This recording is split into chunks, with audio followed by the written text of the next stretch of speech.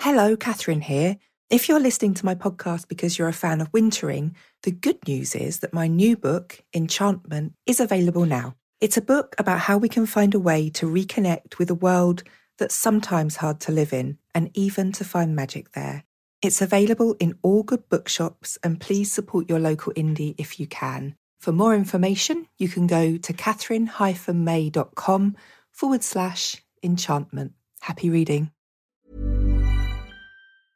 Ready to pop the question? The jewelers at BlueNile.com have got sparkle down to a science with beautiful lab-grown diamonds worthy of your most brilliant moments. Their lab-grown diamonds are independently graded and guaranteed identical to natural diamonds, and they're ready to ship to your door. Go to BlueNile.com and use promo code LISTEN to get $50 off your purchase of $500 or more. That's code LISTEN at BlueNile.com for $50 off. BlueNile.com, code LISTEN. Ever catch yourself eating the same flavorless dinner 3 days in a row? Dreaming of something better? Well, HelloFresh is your guilt-free dream come true, baby. It's me, Keke Palmer. Let's wake up those taste buds with hot, juicy pecan-crusted chicken or garlic butter shrimp scampi. Hello Fresh.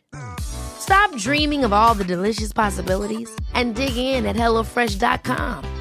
Let's get this dinner party started. Quality sleep is essential. That's why the Sleep Number Smart Bed is designed for your ever-evolving sleep needs. Need a bed that's firmer or softer on either side? Helps you sleep at a comfortable temperature? Sleep Number Smart Beds let you individualize your comfort, so you sleep better together. J.D. Power ranks Sleep Number number 1 in customer satisfaction with mattresses purchased in-store. And now, save 50% on the Sleep Number Limited Edition Smart Bed for a limited time. For J.D. Power 2023 award information, visit jdpower.com/awards. Only at a Sleep Number store or sleepnumber.com. Hello, I'm Catherine May, author of Wintering and Enchantment, and this is How We Live Now, a podcast that looks for pathways through this post-everything world. Each season we ask a range of wise people a common question and roam around in the breadth and depth of our knowing. How We Live Now is made possible by my brilliant community at Substack. For newsletters, book clubs, live hangouts and ad-free episodes of this podcast, go to catherinemay.substack.com.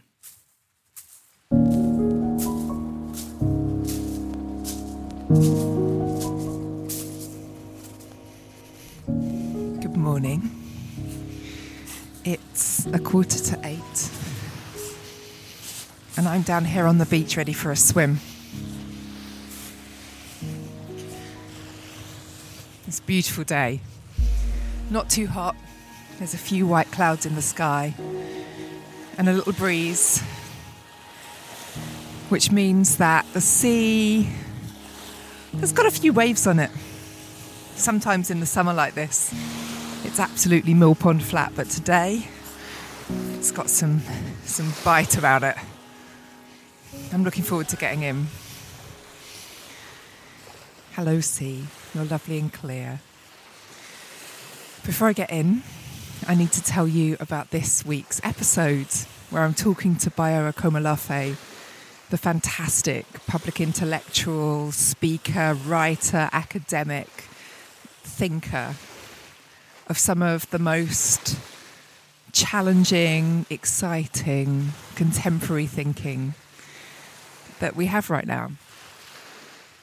He was born in Nigeria and since then has taught and worked and lived all over the world, and is particularly influenced by his Indian wife. He's spent a lot of time researching life in the Indian slums. And I wanted to talk to him for ages. I was so excited when he agreed to speak to me. And I knew that the conversation would never be a straightforward one. I wanted to meander with him.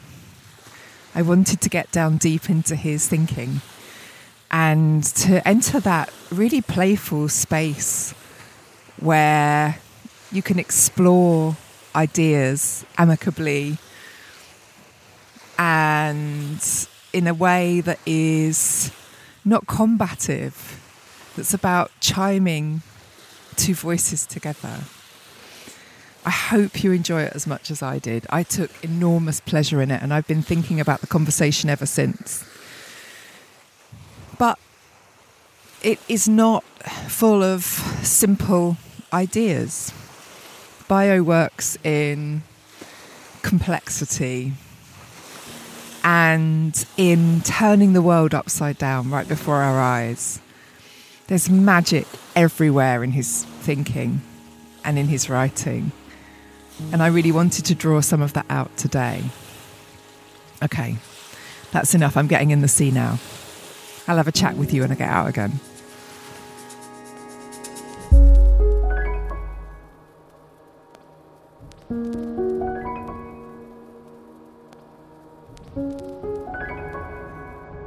Báyò, welcome to How We Live Now. It's such a privilege to have you here. I have been thinking for a long time about how I could get you onto the podcast, because your book, These Worlds Beyond Our Fences, was just such a revelation to me in so many ways. But I don't want to talk about that specifically today because that's too easy. But I wanted to invite you on to share your incredible perspective on the world. So welcome. Well, it's a great pleasure to be here, sister, and to have this conversation with you. And I've been looking forward to this as well. So feeling is neutral. It's a good way to spend an afternoon. Okay, well, let's just let everyone know who you are and where you come from, first of all. You've got a fascinating background. You come from, I'll let you tell it, you come from a Nigerian family, but you don't live in Nigeria anymore. No, I was born in Nigeria. 3 months out from being born, obviously, I moved to Germany with my family. My father was a diplomat. And so we moved to Germany, which happens to be the place where I'm speaking to you from now. And we were a very itinerant family, traveling all over the place. But I did most of my growing up in Nigeria, schooling in Nigeria, teaching in Nigeria. And then I got married to a beautiful African Indian woman and moved to India. And that is where I have made my home. Which links to your work as well, because I think you spent some time as an anthropologist researching Indian life in slums. Is that right? I was trained as a psychologist. I don't think it would be improper for you to actually tag me with anthropology, because I've always been fascinated with cultures and anthropology, even having my own teaching colleagues say, stick to the tried and true path of psychology and don't wander off the highway.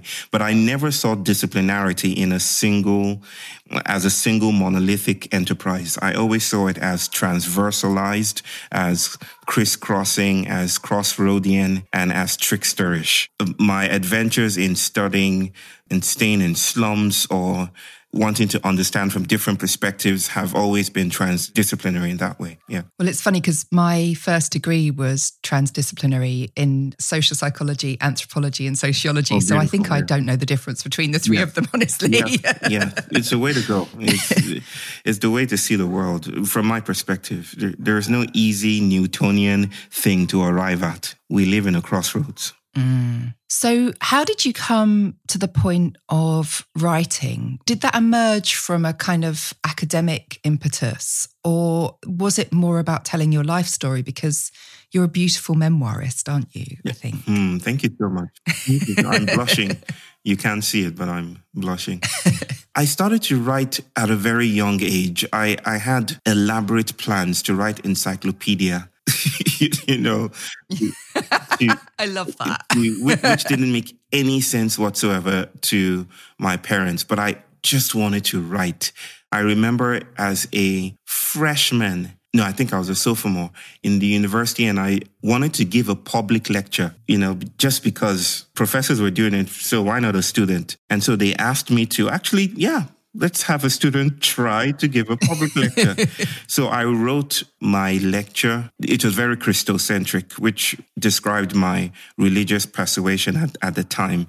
And so I wrote a public lecture called Moses or Darwin, how... I forget the tagline. It was something about creationism, Oh, wow. Yes.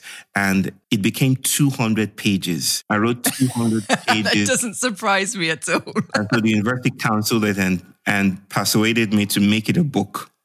Yeah, because I just felt, so from a very early age, I've always felt this, what I might call an ecological ventriloquism, like something possesses and wants to write, so that in a sense, I'm not the author. Yeah.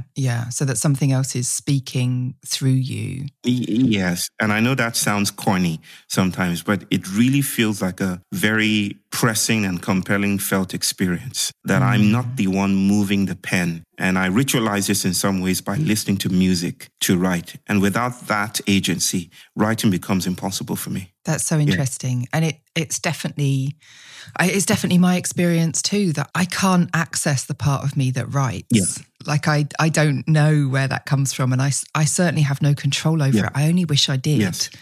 And it always feels like when I have written that I can look back over it and just wonder where those thoughts connected together. Like when did those connections happen and how? Exactly. It's mysterious. Exactly.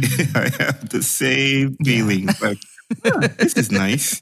Like I'm viewing it as if for the first time, which is reassuring. Yeah.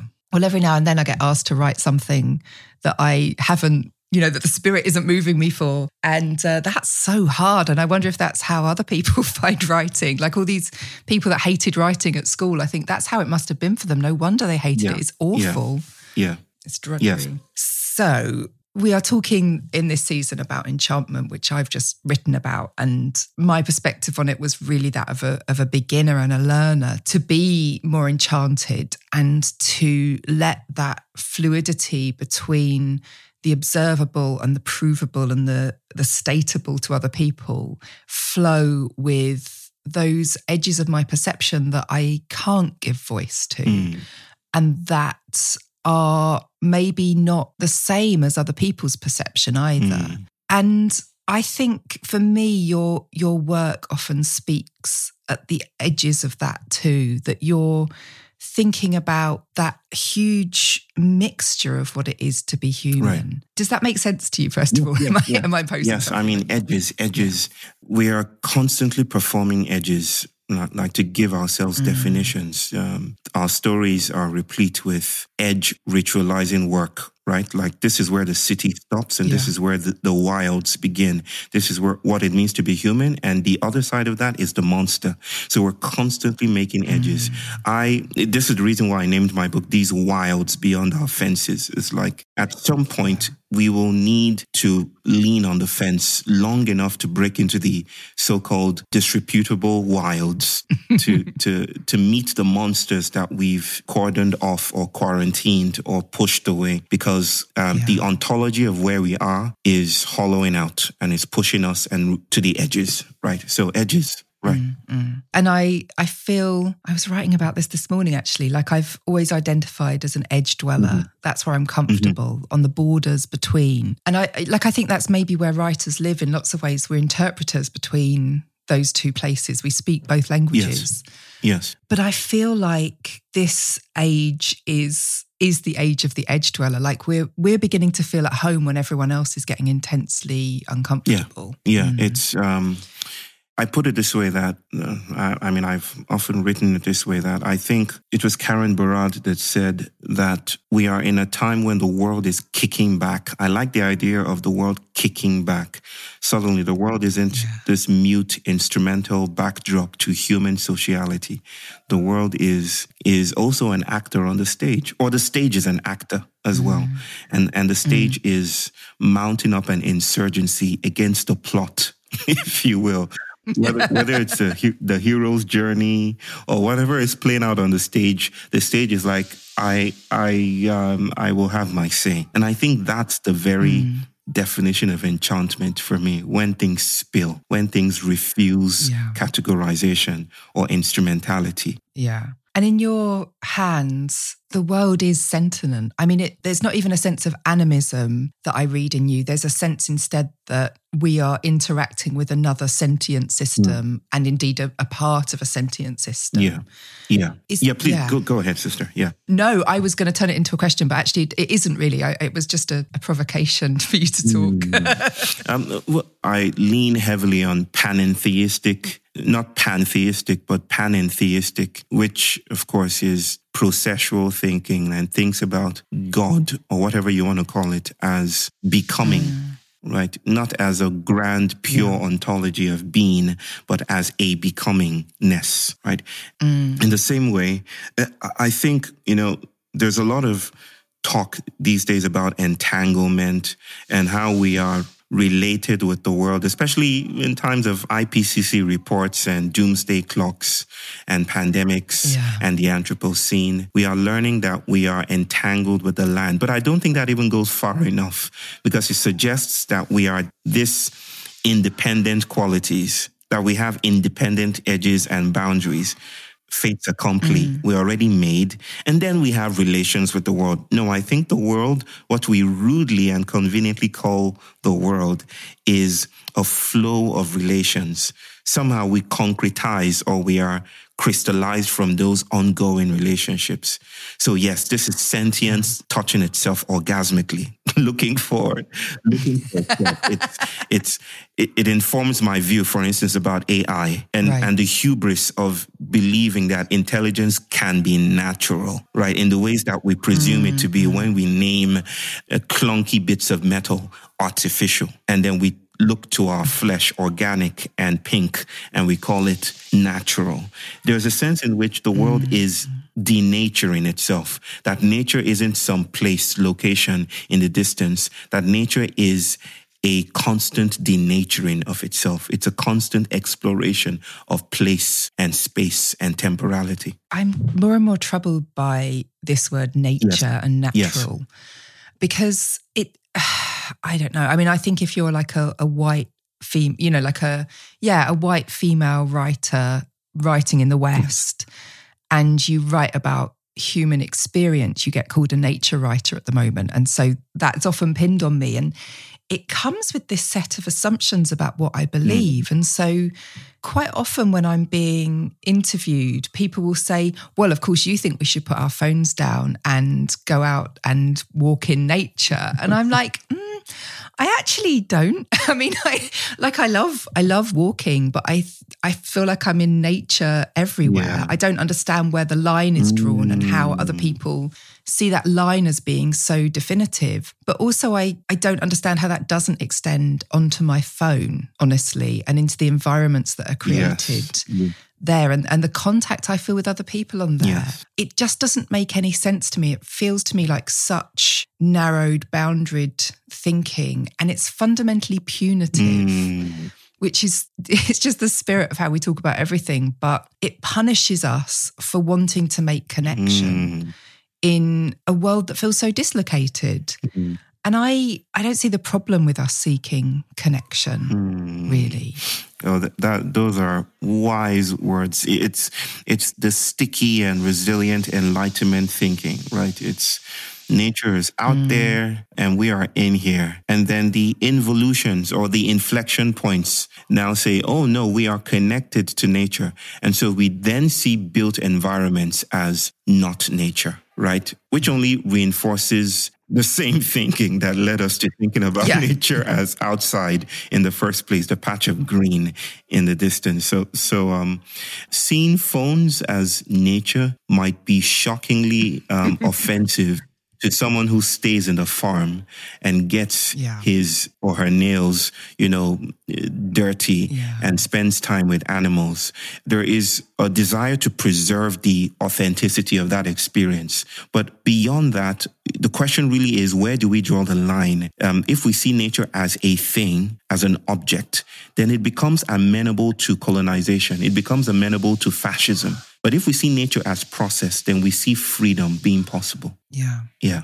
For me, the bigger problem is our, the distance between our living and the materials that we're using. And I think that's often what people are talking about when they talk about nature, is this idea that things are basic, that natural things are basic. They're down to their bare building blocks and we can understand them as organic. And for me, the problem isn't our sense of disconnection from that. It's actually our sense of material complexity that's grown so great that we don't quite understand it anymore. Because as much as I love the links that my phone can make for me, Yeah. What I don't love about it is that I can't repair it. And that it's drifted very far from my sense of reality, actually. It's become this sort of celestial object that if it dies, if the screen goes blank one day, there's nothing I can do about that. And I don't understand how it's composed or made or how it thinks. Yeah. Yes. That's my technological naivety, though, I think. Works for me as well. It's just, it's the same. But doesn't that also, I mean, it's like the things around us that we could readily describe as natural processes, if we delineate the world in that way. Like when things die, there's no fixing that, right? There's no, I don't know how plants work, right? Not really, no. They're just as inscrutable to me. I don't understand how Cordyceps unilateralis, the fungi, I don't know how it invades ants' bodies and converts them into zombie ants and performs this movie-like intelligence that leaves me astounded. So there is a sense of awe that is maybe a call to worship that is constantly held, not just with dying phones, but the emergence of all things. And a life cycle that is expressed in our technology as much as it is in this natural world that we imagine, this projected natural world that is just continuous with the rest of life as far as I can see it. Yes. And that brings us to questions of culture. And seeing as I've mislabeled you as an anthropologist already, that's the concern of anthropologists. I'm mislabeling that I wholeheartedly embrace, by the way. But that's been on my mind a lot as people bring up nature to me all the time.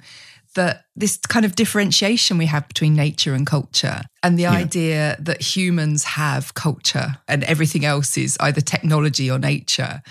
And obviously from what I've said, I already think that's a false distinction. Yes. But I begin to wonder about this idea that we've always had about humans holding culture, because I actually think as a white Westerner, I was raised academically to believe that I was culturally neutral, that almost I didn't have culture and that other societies had culture, and there's a sort of inflection of primitivism in there that like there are these more simple societies that have culture that we can observe, but ours is actually neutral and technocratic. Yes. How does that distinction work in this world now? Like, it's becoming absurd to even think that way, I think. I mean, it plays out in the exact ways that feminists, materialists, and ecologists and indigenous thinkers and Black scholars have been naming for a long time. That the moment you start to think of nature as this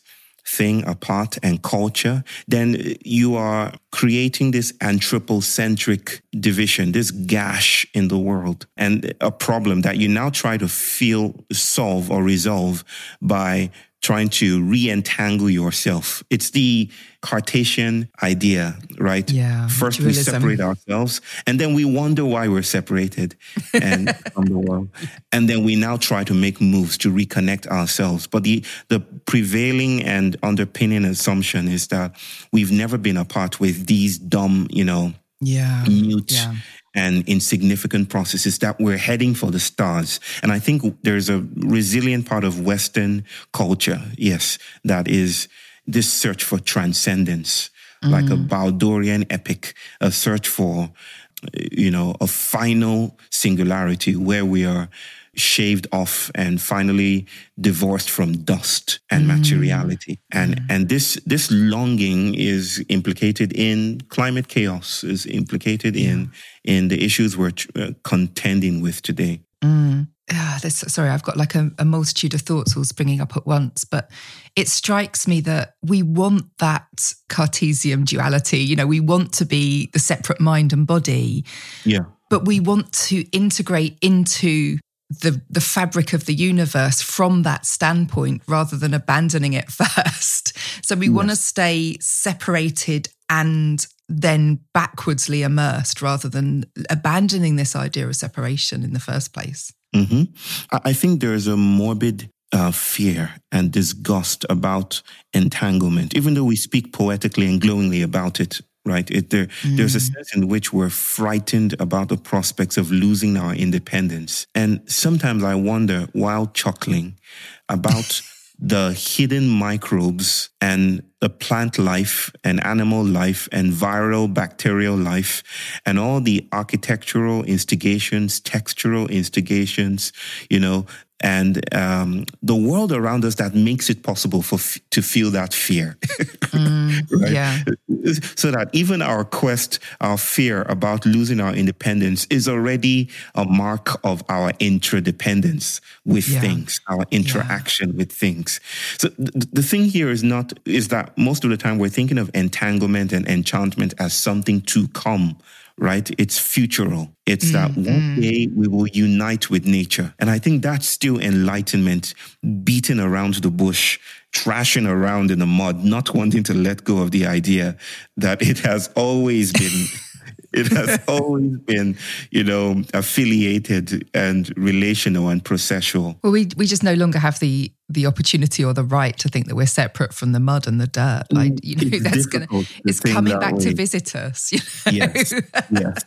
The mud is speaking, right? It's what Deleuze might call desire, right? It's that there's this vast, beautiful, I don't want to say beautiful, but I think of it poetically as beautiful. This more than human force that shape-shifts our bodies, right? You might even notice its shape when you find Will Smith speaking on The Daily Show with Trevor Noah, and his words are communicating one thing, and his body is communicating loudly different stories.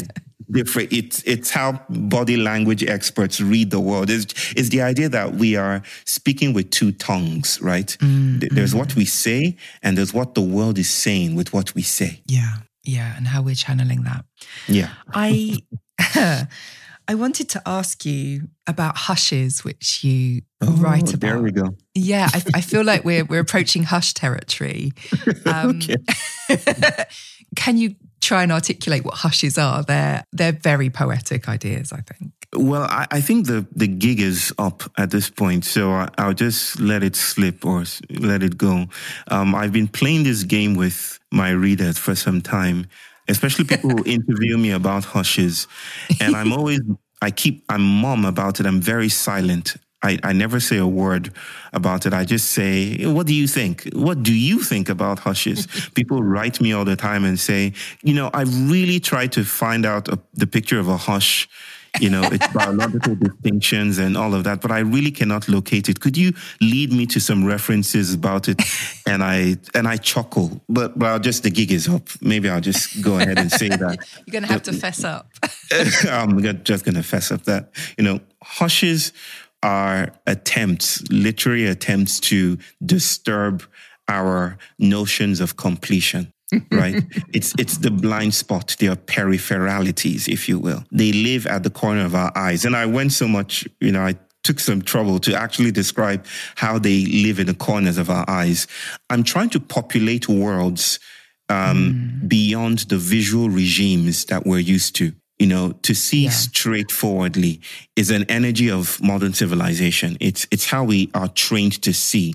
To deal with the problem, gain clarity about the problem. Clarity is the paradigm, of choice. It's, beyond choice. It's more than volitional. Clarity and seeing straightforwardly. But I want to see notice how there are worlds to the edges of straightforward thinking. I want to notice stupidity in a different way. I want to agentialize wisdom, and to also bring in the idea that there's no sort of finality we can aspire to. A place where things are finally done. I love the writer Ursula Le Guin and how she writes about the ones who walk away from Omelas. Disrupting finality in a sense, breaking utopia. So the hushes are agents of disfinality. I just made that up. I'm sure that's okay with you. You're a master phrase maker. I think they're the kind of dirty, seething seeds of the next life to come. They're these evasive, fugitive little notions that are shifting in your peripheral vision, but which are impossible to interrogate. Impossible to interrogate. Yes. I adored that. My whole Indeed. body spoke to that. Indeed. It's the reason why I never find the final hush, right? It's the reason why the book ends with failure. It's the reason why the book ends with me dead, speaking from dust, right? The book was never meant to be a project of completion. It was meant to interrogate completion and to also honor things that spill away from, like you say beautifully, interrogation, textuality, clarity. It's the right to opacity, using Edward Glisson's phrasing.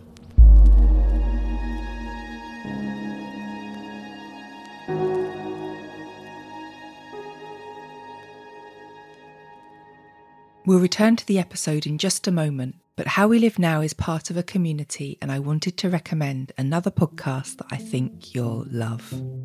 Hi, I'm Penny Windsor, author and book coach and host of Not Too Busy to Write, the podcast about writing amongst life's many other demands. Join me as I chat with fellow authors of all kinds about their work and, most importantly, how they get the work done. Writing can be a lonely pursuit, especially when you're juggling other work, parenting, caring, a disability. So join us each Wednesday to hear how other writers from backgrounds of all kinds make it work.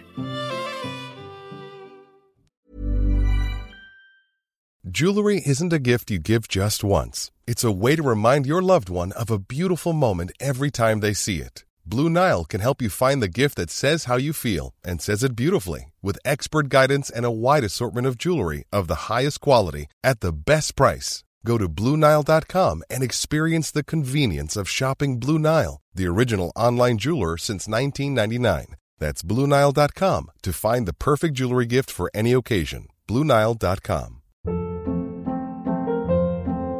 Hold up. What was that? Boring. No flavor. That was as bad as those leftovers you ate all week. Keke Palmer here, and it's time to say hello to something fresh and guilt-free. Hello Fresh. Jazz up dinner with pecan-crusted chicken or garlic butter shrimp scampi. Now that's music to my mouth. Hello Fresh. Let's get this dinner party started. Discover all the delicious possibilities at HelloFresh.com.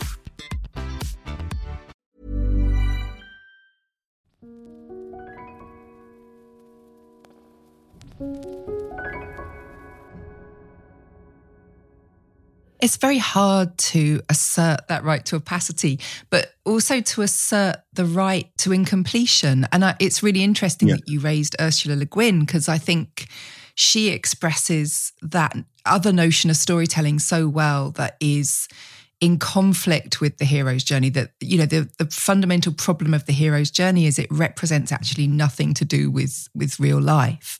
Yes. And that there are these other ways of telling a story. And that is a foraging metaphor rather than a... Carry a bag, right? Yeah. Yeah, rather than a kind of murderous killing and overcoming kind of metaphor. Yeah, phallic spears and all that, yes. And to me, those stories are by nature unfinished and unfinishable. They're continuous. Indeed. Beautiful. Here's my proposal, and I'm making it live to everyone here. How about we write something together, Catherine?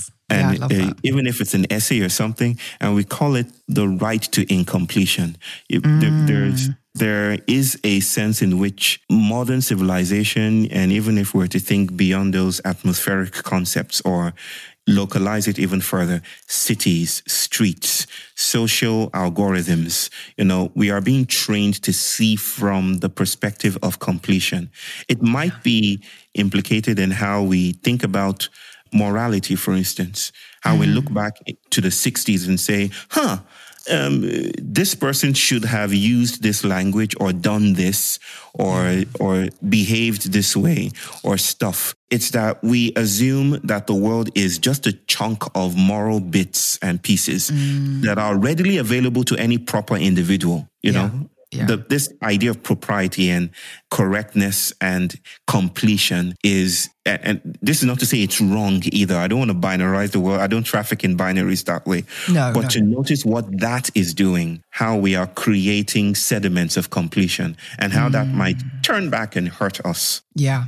I think as I age, I know this more intuitively than ever, that life is fundamentally unstable. Like human life and human experience is fundamentally unstable. Yeah. And when I try and explain what childhood was like to my son and the expectations of us then and the very different human relationships that happened around that compared to how we parent now. Yeah. It's inexpressible. And yet there was nothing wrong with it. It's just that we are a species in constant flux and we think we're stable, but we change so much, and culturally we change enormously and we don't notice it happening. Yes. But we believe that we can trace it. And I don't think we can. It's much more random. It's sedimentary. It's like the floating up of sediment from the bottom of a stream and the swirls, it's that random to me, I think, as I get older. It's that philosophical riddle of the ages, the ship of Theseus. Ship of Theseus, yeah. It's that we're constantly changing, but I think we memorialize or lionize selves as monoliths, and so we think of ourselves as, complete. It's how we even practice activism today. It's the creation of boogeymen and villains. And of course, I know probably the strategy of villainizing could be useful in some way. Who's to say? It works. It definitely works for some ends. So this is not a way of saying, hey, by villainizing capitalism, for instance, or just creating isms, you are doing the wrong thing. That would be to think within those architectural spaces. But it's to notice that it does certain things. There's a cost to ontologizing the world in specific ways, to knowing the world in specific ways. And maybe we are at a point in our collective, and I use collective very sparingly and loosely, but maybe we're in a point at our collective planetary cautionary tale of existing and becoming together, where we need to make new moves and take new directions and dance on the streets instead of just walking in rectilinear fashion, right? Maybe the public order is populated by cracks, and the work of our time is to stay within these cracks as spaces of inquiry. So this feels, let the cracks open up. Yeah. I think this is a good moment to talk about autism, actually, because you've written beautifully about your son's autism. I don't think you identify as autistic yourself, but am I wrong about that? I don't want to get that wrong. Everyone else does. Well, I wasn't going to say anything. including psychologists. They're like, yes, you're autistic. That's really interesting. But I have no diagnosis to verify that. But I respect what people say I am. That's interesting. Okay, I wanted to ask because I didn't want to kind of talk over your head on that front. No problem. Well, I have enormous problems with the culture around diagnosis anyway, but maybe this is not the moment. But I wanted to talk about your work in trying to understand your son's resistance to the world around him and how that opened up a space for you to think about kind of, I guess, resistant politics in lots of ways, that autism is actually, as I see it, and I think as you see it too, a fundamentally political, and wearing that label is actually a political statement of resistance for me now, increasingly. That is a brilliant way to speak about autistic politics, right? That even feels tautological speaking with you, sister, right? Autism is fundamentally political is a beautiful way to notice that sometimes the world spills, right? Yeah.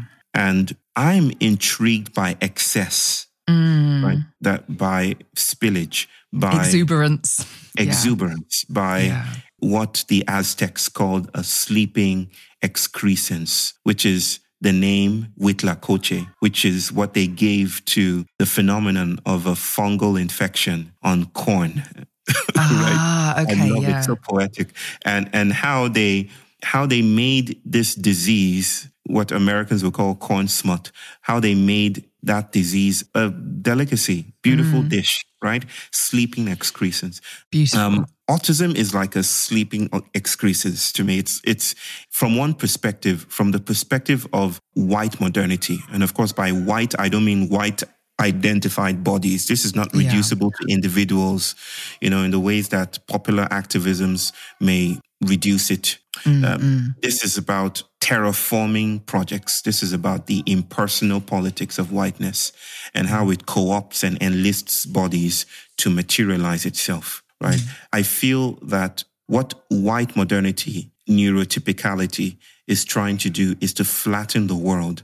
And in its efforts to flatten the world, to make it possible for the individual to thrive so that there are no confronting monsters or wilds, right? In trying to do so, it meets the ironic, it meets the paradoxical. And in trying to label something in a final way, that thing gains some kind of fugitive life and does something else. And you could almost tell the story of at least one genealogy of how we came to the idea of autism, along with the rise of industrialization. Yeah. Right? The more we laid down the markers of civilization, it seemed intriguingly that at the same time, we started to measure more autism, right? Started to say more about autism.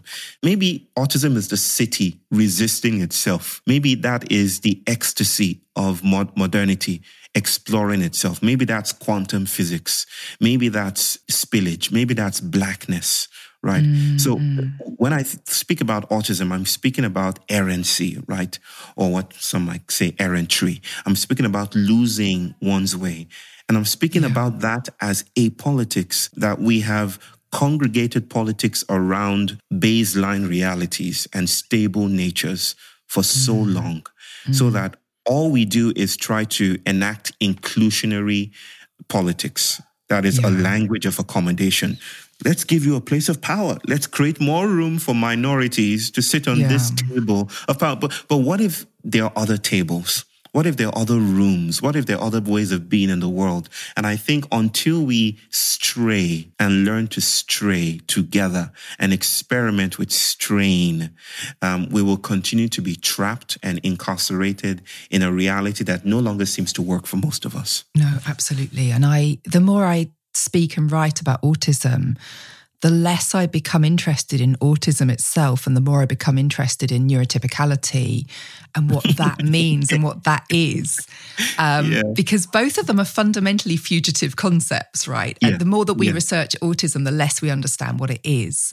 And it begins to seem to me that autism is the word that we use for deviation from the pattern and actually for resistance, and one of the things that is common among autistic people and how we get that label in the first place is at some point we've resisted.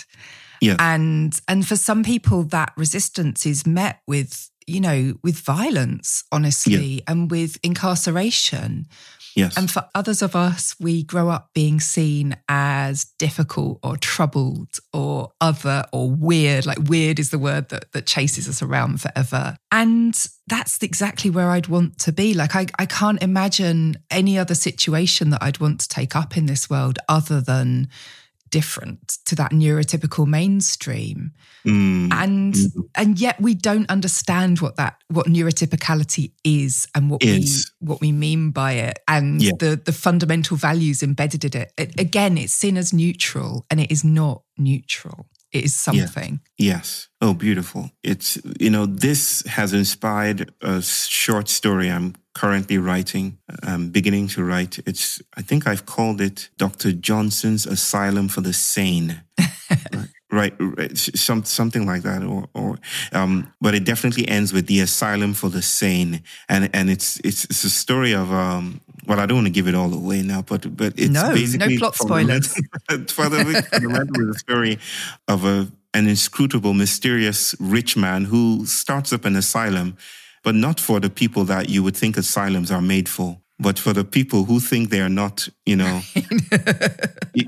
everyone else, the people who go to work on time, the people who are punctual, the people who know how to regulate their emotions, basically. And this strange man is basically looking at what what clinical psychologists might tag a meltdown, a tantrum with pediatric autism, right? And say, don't you see that the air is enthused around this person, that they're feeling intensely. Don't you want to feel as well? When did you stop learning how to feel? When did you stop feeling? When did you stop playing? Right. And this is not to romanticize autism either as some fairy godlike status. Yeah. But it is to call into question the forms we've taken. And what we're missing out on is to put some buoyancy and credence and value to the rumors that there are other ways of being alive. Absolutely. And what you're saying makes me think immediately of my perception as a child, which was that other people were numb and I was feeling. Like, because I would watch other people move through public spaces and I'd be flinching at every loud sound or shrinking away when people banged into me. And you know, normally itching away at a seam or a label in my t-shirt. Yeah. And other people would walk across that same space with no seeming affect at all. Mm-hmm. They were not confronted by it. And it's only later in life when I realised that the label autistic fitted me, that I realised that people thought that I had no affect, that my affect was wrong, that my emotions weren't working at all. Yeah. And I'd always assumed that about them. I could never understand why people were not feeling this incredibly kind of assailing universe around them that was assailing me. It's right there in the name, right? Autism, it's self. It's like you're so stuck on yourself that you don't feel. And yes, you're not. I know. Yeah. It's quite that term autism, we've all rushed to adopt it because it's been a clarion call, and we wanted to gather under that umbrella. But I am troubled by the way that label was created, which came from this idea of self-absorption and self-obsession. How about we experiment with one now, sister? Experiment with a new name now. How about now? I know you can do this because you create the most amazing strings of words spontaneously. So I feel like it's like jazz. Like you could just improvise 100 of those in the next 10 minutes. It's going to be beautiful. Rhizoism or something. It has to be something that basically says there isn't a stable self that the supposed autistic is stuck on. Instead, they're feeling intensely, seeing intensely, right? There's something, and we're skirting Deligny here, who we're both a fan of, who worked with autistic young people and essentially set them loose on a mountainside in France to just be, to exist. But he talked about the idea of the Arachnean, which is this imaginary society, culture, world that you might compare to a kind of Atlantis in which we are fully alive to our interconnection, but to the way that this interconnection is really fragile and kind of improvised in the moment and fleeting, but profound and beautiful. And I would love the word for autism to express that, because I don't think we're separate. I don't think that we are isolated anyway. I think we actually feel those roots of connection very, very profoundly, but they're often outside of language. Well, it'll have to, I'm thinking about my son, and the meaning of his name is never far off. That he's always beside. And I'm thinking about autism as this sidling intelligence. One which also inspired by Deligny, I have written in my notes as the Paraterranean, right? Almost very similar to the Arachnean, is a form of subterranean life, but not subterranean in the ways that might invite you to abseil, down a crack or something. But the subterranean in the sense of a Paraterranean, to the side of, that invites you to walk on your toes to see it, to bend your posture to feel it, that they're between bodies. The Harry Potter-esque notion of running into the wall at the train station. Yes, yeah. That almost feels autistic. It's like everyone's walking this path and you go the wrong way, right? There's something about autism that feels like taking the wrong path, adopting a different posture, feeling intensely. As a result. There's We'll something come up very with something. yeah, we will. And I think the metaphors that always come to mind for me, although apparently I'm not able to create metaphor because I'm autistic, but there we go. It's interesting. I find autistic people like very symbolic thinkers. But is a mycelium, and this kind of this fine threaded network that weaves its way between multiple actors in the woodland, and which is vast, like unfathomably vast and unfathomably ancient, but it's also fundamentally interstitial. It never wants to be the main picture. It's, I don't know, it's too evasive for that. And that makes so much sense to me. Maybe, of course, we've already touched on this, that autism in this, I don't want to say in itself, as if it has a stable meaning of its own, but we're describing something that is fugitive, that is that will not be named finally. But there is some value to straying away from the idea of a narcissistic self that can only behold itself, right? Which is the designation autism. Yeah, absolutely. Yeah. And I'm really leaning into mycelialism now, or mycelism now, or fugitivism, or something. It's something that says that there's a different posture here, and it's not pathological, it's political. It is. It's fundamentally political. And yes. I suppose to kind of close a huge arc that we've been talking in, when I first read about hushes in your book, I wrote autism in the margin. Autism. Hushism, yeah. Yeah. We are the hushes. Wow. That feels right. I think that's a moment to close our conversation, because I would love to continue it many, many times, and maybe we can. But that's a really beautiful place to land now. I think so. Thank you. That feels like my brain has been set on fire in 100 different places all at once. Me too. Thank you. It's been great.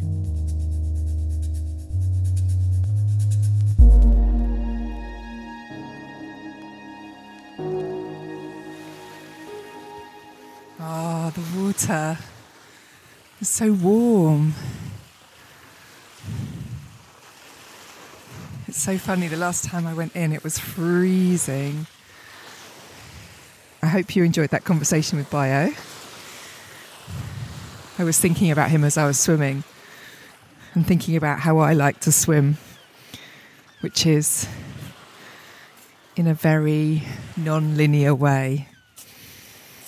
I like to go in and see where the sea takes me, to bob about like a cork, to stretch my limbs, to abandon this idea of taking control and cutting through the sea. I always want to be part of the sea for a little while, and to listen for what the sea tells me. I think this morning it said, "Welcome home." I'm now full of wild ideas that I'll do the double and swim again this evening. You never know, might do. It's a big day. Thanks for listening, everyone, and coming along with me this morning. You helped to get me there. I'll see you very soon.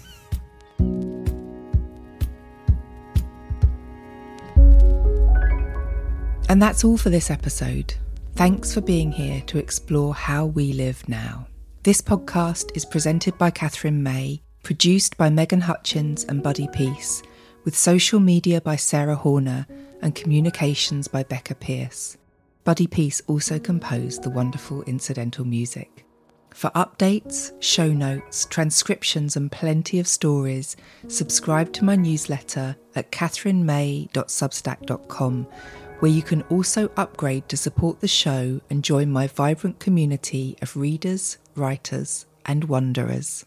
And finally, if you enjoyed my podcast, please consider buying my new book, Enchantment.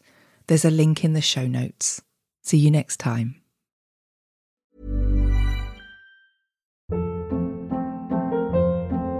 Hold up. What was that? Boring. No flavor. That was as bad as those leftovers you ate all week. Keke Palmer here, and it's time to say hello to something fresh and guilt-free. Hello Fresh. Jazz up dinner with pecan-crusted chicken or garlic butter shrimp scampi. Now that's music to my mouth. Hello Fresh. Let's get this dinner party started. Discover all the delicious possibilities at HelloFresh.com.